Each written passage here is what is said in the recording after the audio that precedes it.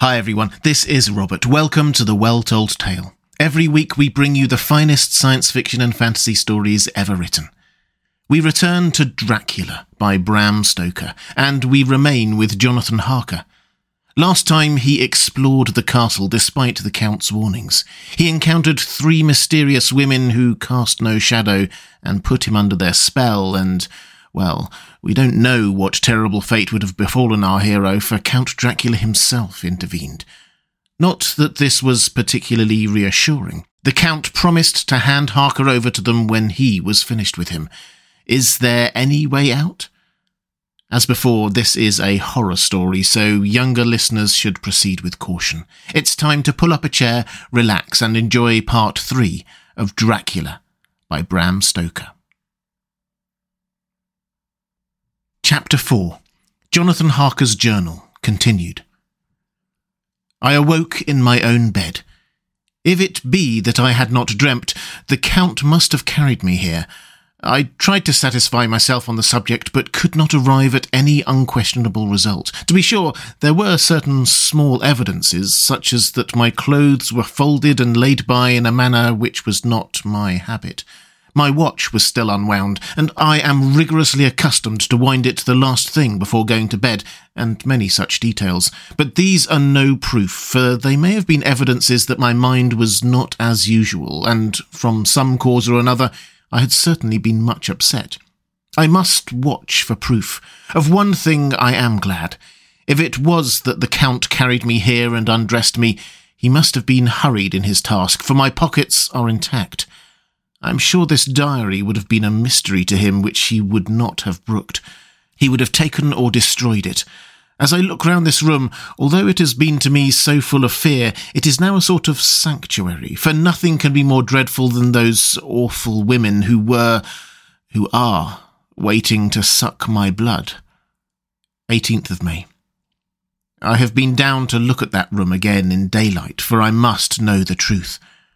When I got to the doorway at the top of the stairs, I found it closed. It had been so forcibly driven against the jamb that part of the woodwork was splintered. I could see that the bolt of the lock had not been shot, but the door is fastened from the inside. I fear it was no dream, and must act on this surmise. 19th of May. I am surely in the toils. Last night, the Count asked me in the suavest tones to write 3 letters, one saying that my work here was nearly done, and that I should start for home within a few days. Another that I was starting on the next morning from the time of the letter, and the third that I had left the castle and arrived at Bistritz. I would fain have rebelled, but felt that in the present state of things it would be madness to quarrel openly with the Count whilst I am so absolutely in his power, and to refuse would be to excite his suspicion and to arouse his anger. He knows that I know too much, and that I must not live, lest I be dangerous to him. My only chance is to prolong my opportunities. Something may occur which will give me a chance to escape. I saw in his eyes something of that gathering wrath which was manifest when he hurled that fair woman from me. He explained to me that posts were few and uncertain, and that my writing now would ensure ease of mind to my friends, and he assured me with so much impressiveness that he would countermand the later letters, which would be held over at Bistritz until due time, in case chance would admit of my prolonging my stay, that to oppose him would have been to create new suspicion. I therefore pretended to fall in with his views, and asked him what dates I should put on the letters. He calculated a minute, and then said, the first should be June the 12th, the second June the 19th, and the third June the 29th. I know now the span of my life. God help me. 28th of May. There is a chance of escape, or at any rate of being able to send word home. A band of Shigani have come to the castle and are encamped in the courtyard. These Shigani are gypsies. I have notes of them in my book. They are peculiar to this part of the world, though allied to the ordinary gypsies all the world over. There are thousands of them in Hungary and Transylvania who are almost outside all law. They attach themselves as a rule to some great noble or boyar and call themselves by his name. They are fierce fearless and without religion save superstition, and they talk only their own varieties of the Romany tongue. I shall write some letters home, and shall try to get them to have them posted. I have already spoken to them through my window to begin acquaintanceship. They took their hats off and made obeisance and many signs, which, however, I could not understand any more than I could their spoken language. I have written the letters. Mina's is in shorthand, and I simply ask Mr. Hawkins to communicate with her. To her I have explained my situation, but without the horrors which I may only surmise. It would shock and frighten her to death were I to expose my heart to her. Should the letters not carry, then the Count shall not yet know my secret or the extent of my knowledge. I have given the letters. I threw them through the bars of my window with a gold piece, and made what signs I could to have them posted. The man who took them pressed them to his heart and bowed, and then put them in his cap. I could do no more. I stole back to the study and began to read. As the Count did not come in, I have written here. The Count has come. He sat down beside me and said in his smoothest voice as he opened two letters, "The Shigani have given me these, of which, though I know not whence they came, I shall of course take care. See." He must have looked at it. "One is from you, to my friend Peter Hawkins. The other—" Here he caught sight of the strange symbols as he opened the envelope, and the dark look came into his face, and his eyes blazed wickedly. "The other is a vile thing, an outrage upon friendship and hospitality. It is not signed. Well, so it cannot matter to us." And he calmly held letter and envelope in the flame of the lamp till they were consumed. Then he went on, "The letter to Hawkins, that I shall of course send on, since it is yours. Your letters are sacred to me. Your pardon, my friend, that unknowingly I did break the seal. Will you not cover it again?" He held out the letter to me, and with a courteous bow handed me a clean envelope. I could only redirect it and hand it to him in silence. When he went out of the room, I could hear the key turn softly. A minute later, I went over and tried it, and the door was locked. When, an hour or so after, the Count came quietly into the room, his coming awakened me, for I had gone to sleep on the sofa. He was very courteous and very cheery in his manner, and seeing that I had been sleeping, he said, "So, my friend, you are tired? Get to bed. There is the surest rest. I may not have the pleasure to talk tonight, since there are many labours to me, but you will sleep, I pray." I passed to my room and went to bed, and strange to say, slept without dreaming. Despair has its own calms. 31st of May. This morning, when I woke, I thought I would provide myself with some paper and envelopes from my bag and keep them in my pocket so that I might write in case I should get an opportunity. But again, a surprise, again, a shock. Every scrap of paper was gone, and with it all my notes, my memoranda relating to railways and travel, my letter of credit. In fact, all that might be useful to me were I once outside the castle. I sat and pondered a while, and then some thought occurred to me, and I made search of my portmanteau and in the wardrobe where I had placed my clothes. The suit in which I had travelled was gone, and also my overcoat and rug. I could find no trace of them anywhere. This looked like some new scheme of villainy. 17th of June. This morning, as I was sitting on the edge of my bed, cudgelling my brains, I heard without a cracking of whips and pounding and scraping of horses' feet up the rocky path beyond the courtyard. With joy I hurried to the window and saw drive into the yard two great lighter wagons, each drawn by 8 sturdy horses, and at the head of each pair a Slovak, with his wide hat, great nail-studded belt, dirty sheepskin and high boots. They also had their long staves in hand. I ran to the door, intending to descend and try and join them through the main hall, as I thought that way might be opened for them. Again, a shock. My door was fastened on the outside. Then I ran to the window and cried to them. They looked up at me stupidly and pointed, but just then the hetman of the Shgani came out, and seeing them pointing to my window, said something, at which they laughed. Henceforth no effort of mine, no piteous cry or agonized entreaty would make them even look at me. They resolutely turned away. The lighter wagons contained great square boxes with handles of thick rope. These were evidently empty by the ease with which the Slovaks handled them, and by their resonance as they were roughly moved. When they were all unloaded and packed in a great heap in one corner of the yard, the Slovaks were given some money by the Shigani, and, spitting on it for luck, lazily went each to his horse's head. Shortly afterwards, I heard the cracking of their whips die away in the distance. 24th of June, before morning. Last night, the Count left me early and locked himself into his own room. As soon as I dared, I ran up the winding stair and looked out of the window, which opened south. I thought I would watch for the Count, for there is something going on. The Shigani are quartered somewhere in the castle and are doing work of some kind. I know it, for now and then I hear a far-away muffled sound as of mattock and spade, and whatever it is, it must be the end of some ruthless villainy. I had been at the window somewhat less than half an hour when I saw something coming out of the Count's window. I drew back and watched carefully, and saw the whole man emerge. It was a new shock to me to find that he had on the suit of clothes which I had worn whilst travelling here, and slung over his shoulder the terrible bag which I had seen the women take away. There could be no doubt as to his quest, and in my garb too. This, then, is his new scheme of evil, that he will allow others to see me as they think, so that he may both leave evidence that I have been seen in the towns or villages posting my own letters, and that any wickedness which he may do shall by the local people be attributed to me. It makes me rage to think that this can go on, and whilst I am shut up here, a veritable prisoner, but without that protection of the law which is even a criminal's right and consolation.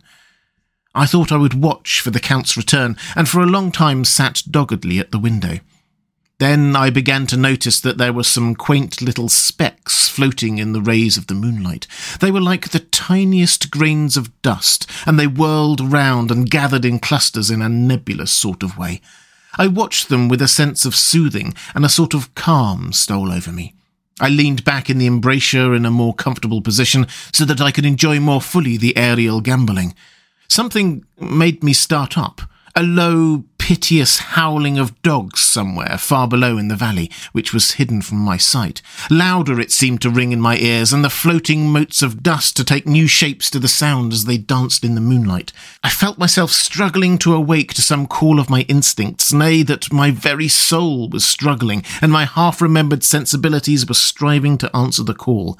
I was becoming hypnotized.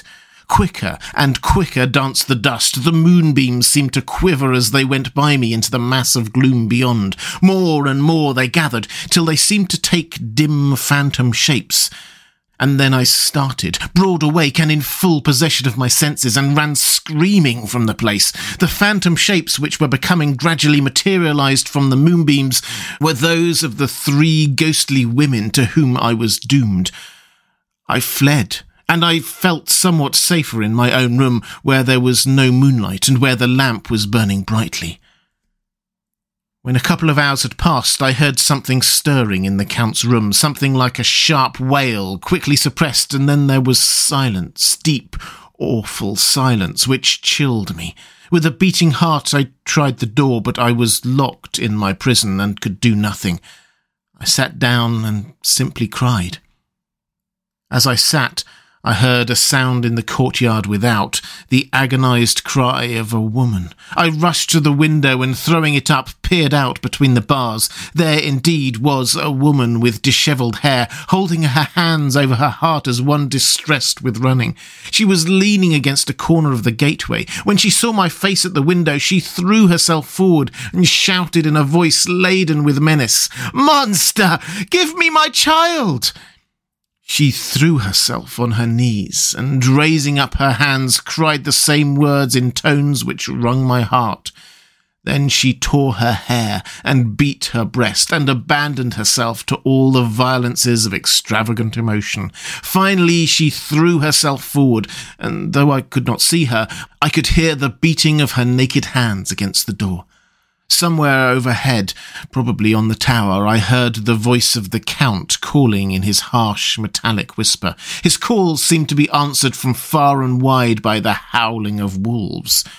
Before many minutes had passed, a pack of them poured like a pent-up dam when liberated through the wide entrance into the courtyard.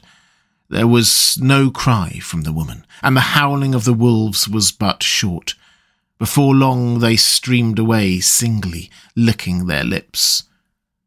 I could not pity her, for I knew now what had become of her child, and she was better dead. What shall I do? What can I do? How can I escape from this dreadful thing of night and gloom and fear? 25th of June, morning.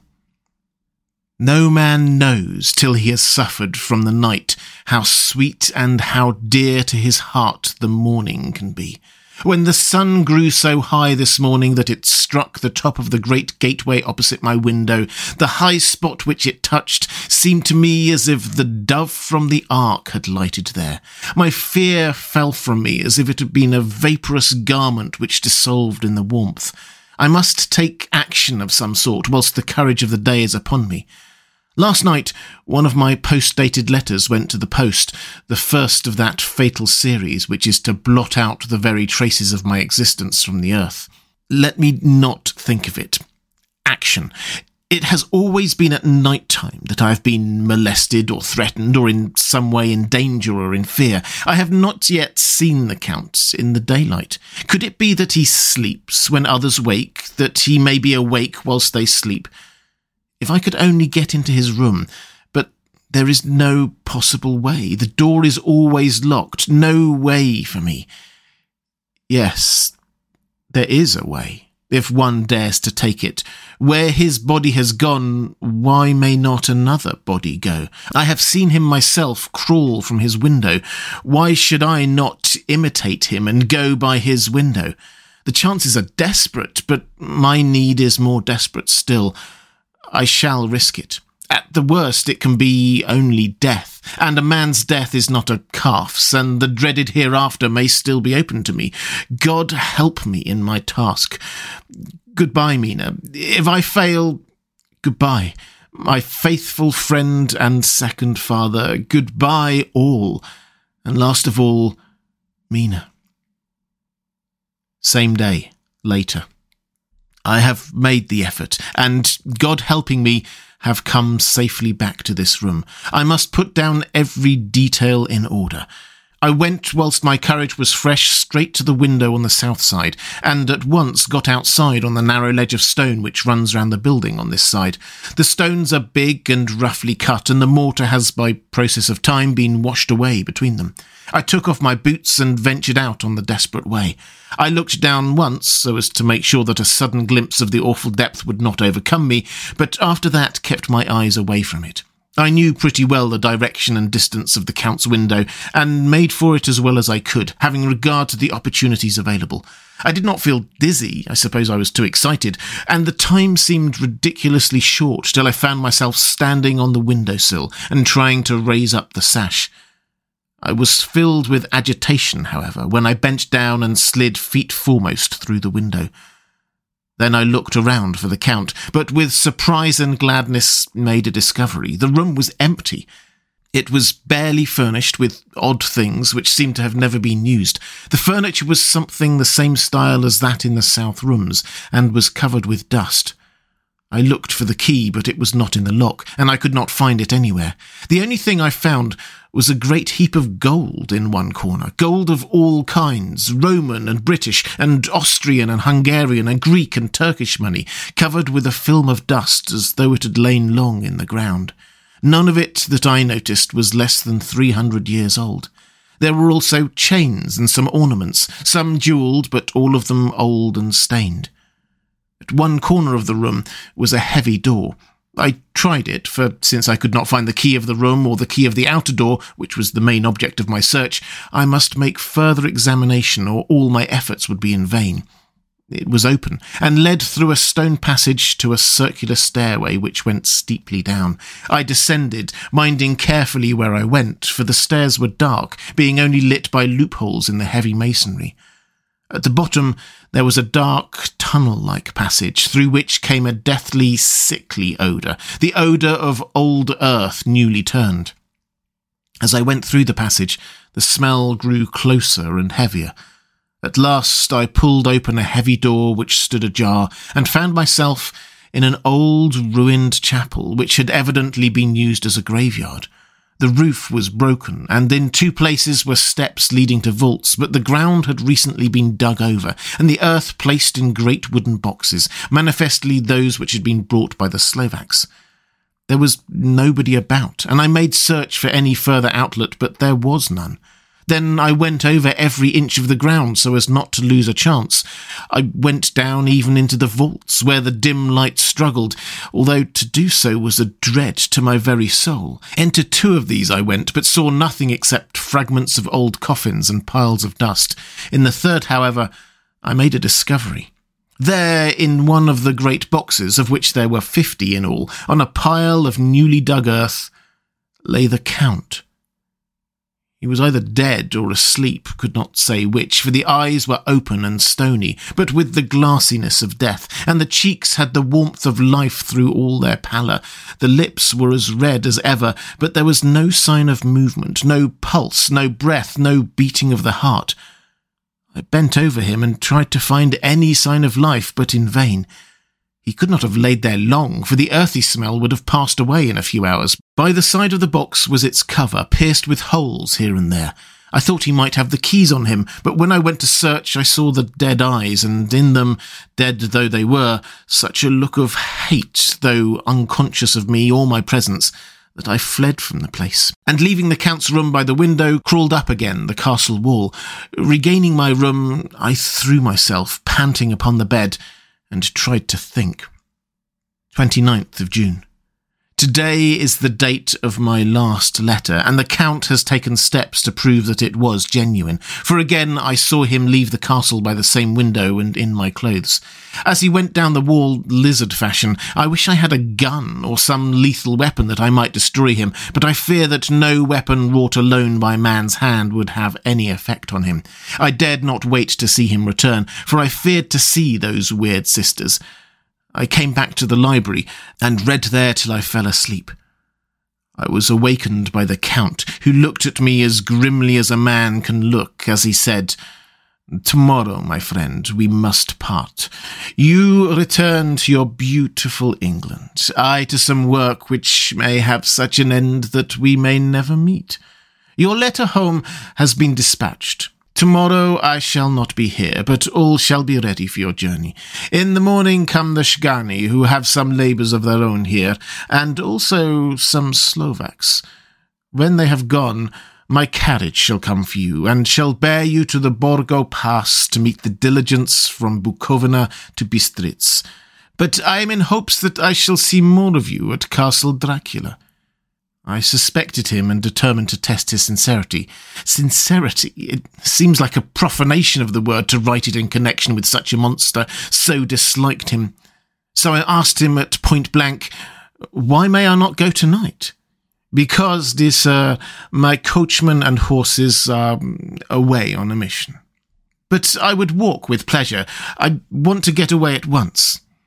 He smiled, such a soft, smooth, diabolical smile that I knew that there was some trick behind his smoothness. He said, "And your baggage?"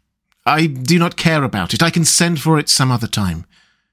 The Count stood up and said with a sweet courtesy which made me rub my eyes, it seemed so real, "You English have a saying which is close to my heart, for its spirit is that which rules our boyars. Welcome the coming, speed the parting guest. Come with me, my dear young friend. Not an hour shall you wait in my house against your will, though sad am I at your going, and that you suddenly desire it. Come." With a stately gravity, he, with the lamp, preceded me down the stairs and along the hall. Suddenly he stopped. "Hark!" Close at hand came the howling of many wolves. It was almost as if the sound sprang up at the rising of his hand, just as if the music of a great orchestra seems to leap under the baton of the conductor.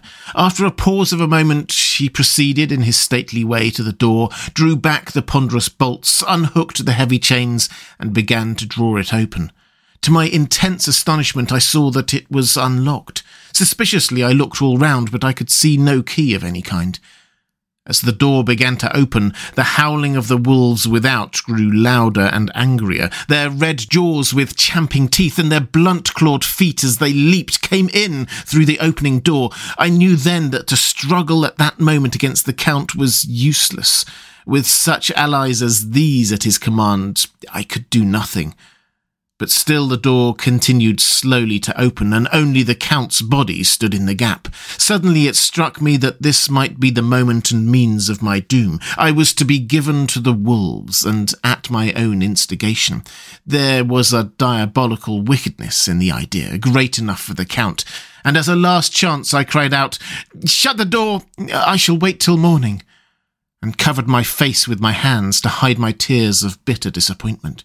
With one sweep of his powerful arm, the Count threw the door shut, and the great bolts clanged and echoed through the hall as they shot back into their places. In silence we returned to the library, and after a minute or two I went to my own room. The last I saw of Count Dracula was his kissing his hand to me, with a red light of triumph in his eyes, and with a smile that Judas in hell might be proud of. When I was in my room and about to lie down, I thought I heard a whimpering at my door. I went to it softly and listened. Unless my ears deceived me, I heard the voice of the Count. "Back, back to your own place. Your time is not yet come. Wait. Have patience. Tonight is mine. Tomorrow night is yours." There was a low, sweet ripple of laughter, and in a rage I threw open the door and saw without the 3 terrible women licking their lips. As I appeared, they all joined in a horrible laugh and ran away. I came back to my room and threw myself on my knees. It is then so near the end? Tomorrow, Lord help me, and those to whom I am dear. 30th of June. Morning. These may be the last words I ever write in this diary. I slept till just before the dawn, and when I woke, threw myself on my knees, for I determined that if death came, he should find me ready. At last I felt that subtle change in the air and knew that the morning had come. Then the welcome cock crow, and I felt that I was safe. With a glad heart I opened my door and ran down the hall. I had seen that the door was unlocked, and now escape was before me. With hands that trembled with eagerness, I unhooked the chains and drew back the massive bolts, but the door would not move. Despair seized me. I pulled and pulled at the door and shook it till, massive as it was, it rattled in its casement. I could see the bolt shut. It had been locked after I left the Count. Then a wild desire took me to obtain that key at any risk, and I determined then and there to scale the wall again and gain the Count's room. He might kill me, but death now seemed the happier choice of evils. Without a pause, I rushed up to the east window and scrambled down the wall as before into the Count's room. It was empty, but that was as I expected. I could not see a key anywhere, but the heap of gold remained. I went through the door in the corner and down the winding stair and along the dark passage to the old chapel. I knew now well enough where to find the monster I sought. The great box was in the same place, close against the wall, but the lid was laid on it, not fastened down, but with the nails ready in their places to be hammered home. I knew I must reach the body for the key, so I raised the lid and laid it back against the wall, and then I saw something which filled my very soul with horror. There lay the Count, but looking as if his youth had been half renewed. For the white hair and moustache were changed to dark iron grey. The cheeks were fuller, and the white skin seemed ruby red underneath. The mouth was redder than ever, for on the lips were gouts of fresh blood which trickled from the corners of the mouth and ran over the chin and neck. Even the deep burning eyes seemed set amongst swollen flesh, for the lids and pouches underneath were bloated. It seemed as if the whole awful creature were simply gorged with blood. He lay like a filthy leech, exhausted with his repletion. I shuddered as I bent over to touch him, and every sense in me revolted at the contact, but I had to search or I was lost. The coming night might see my own body a banquet in a similar way to those horrid 3. I felt all over the body, but no sign could I find of the key. Then I stopped and looked at the Count. There was a mocking smile on the bloated face which seemed to drive me mad. This was the being I was helping to transfer to London, where perhaps for centuries to come he might, amidst its teeming millions, satiate his lust for blood and create a new and ever-widening circle of semi-demons to batten on the helpless. The very thought drove me mad. A terrible desire came upon me to rid the world of such a monster. There was no lethal weapon at hand, but I seized a shovel which the workman had been using to fill the cases, and lifted it up high, struck with the edge downward at the hateful face. But as I did so, the head turned, and the eyes fell full upon me, with all their blaze of basilisk horror. The sight seemed to paralyse me, and the shovel turned in my hand and glanced from the face, merely making a deep gash above the forehead. The shovel fell from my hand across the box, and as I pulled it away, the flange of the blade caught the edge of the lid, which fell over again, and hid the horrid thing from my sight. The last glimpse I had was of the bloated face, blood-stained and fixed with the grin of malice, which would have held its own in the nethermost hell. I thought and thought what should be my next move, but my brain seemed on fire, and I waited with a despairing feeling growing over me. As I waited, I heard in the distance a gypsy song sung by merry voices coming closer, and through their song the rolling of heavy wheels and the cracking of whips. The Zhgani and the Slovaks of whom the Count had spoken were coming. With a last look around and at the box which contained the vile body, I ran from the place and gained the Count's room, determined to rush out at the moment the door should be opened. With strained ears I listened and heard downstairs the grinding of the key in the great lock and the falling back of the heavy door. There must have been some other means of entry, or someone had a key for one of the locked doors. Then there came the sound of many feet tramping and dying away in some passage which sent up a clanging echo. I turned to run down again towards the vault where I might find the new entrance, but at the moment there seemed to come a violent puff of wind, and the door to the winding stair blew to with a shock that set the dust from the lintels flying. When I ran to push it open, I found that it was hopelessly fast. Again, I was a prisoner, and the net of doom was closing round me more closely. As I write this, there is in the passage below a sound of many tramping feet, and the crash of weights being set down heavily, doubtless the boxes with their freight of earth. There is a sound of hammering. It is the box being nailed down. Now I can hear the heavy feet tramping along the hall, with many other idle feet coming up behind them. Door is shut, and the chains rattle. There is a grinding of the key in the lock. I can hear the key withdrawn, and then another opens and shuts. I hear the creaking of lock and bolt. Hark! In the courtyard and down the rocky way, the roll of heavy wheels, the crack of whips, and the chorus of the Zhgani as they pass into the distance. I am alone in the castle with those awful women. Ha! Mina is a woman, and there is naught in common. They are devils of the pit.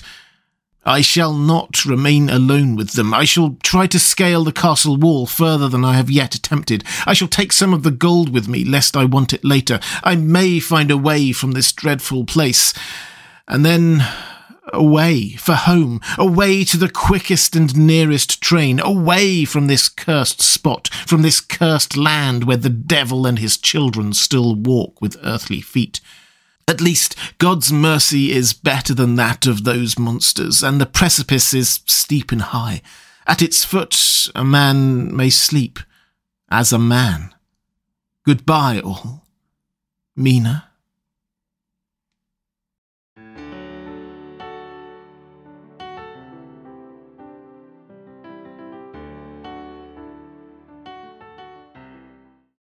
And welcome back. I hope you enjoyed part 3 of Dracula. If you would like to support The Well Told Tale, the best way to do that is on Patreon at patreon.com/thewelltoldtale. There's a link in the description. I'll be back next time with part 4, where we turn our attention to what has been happening in England. I hope you can join me.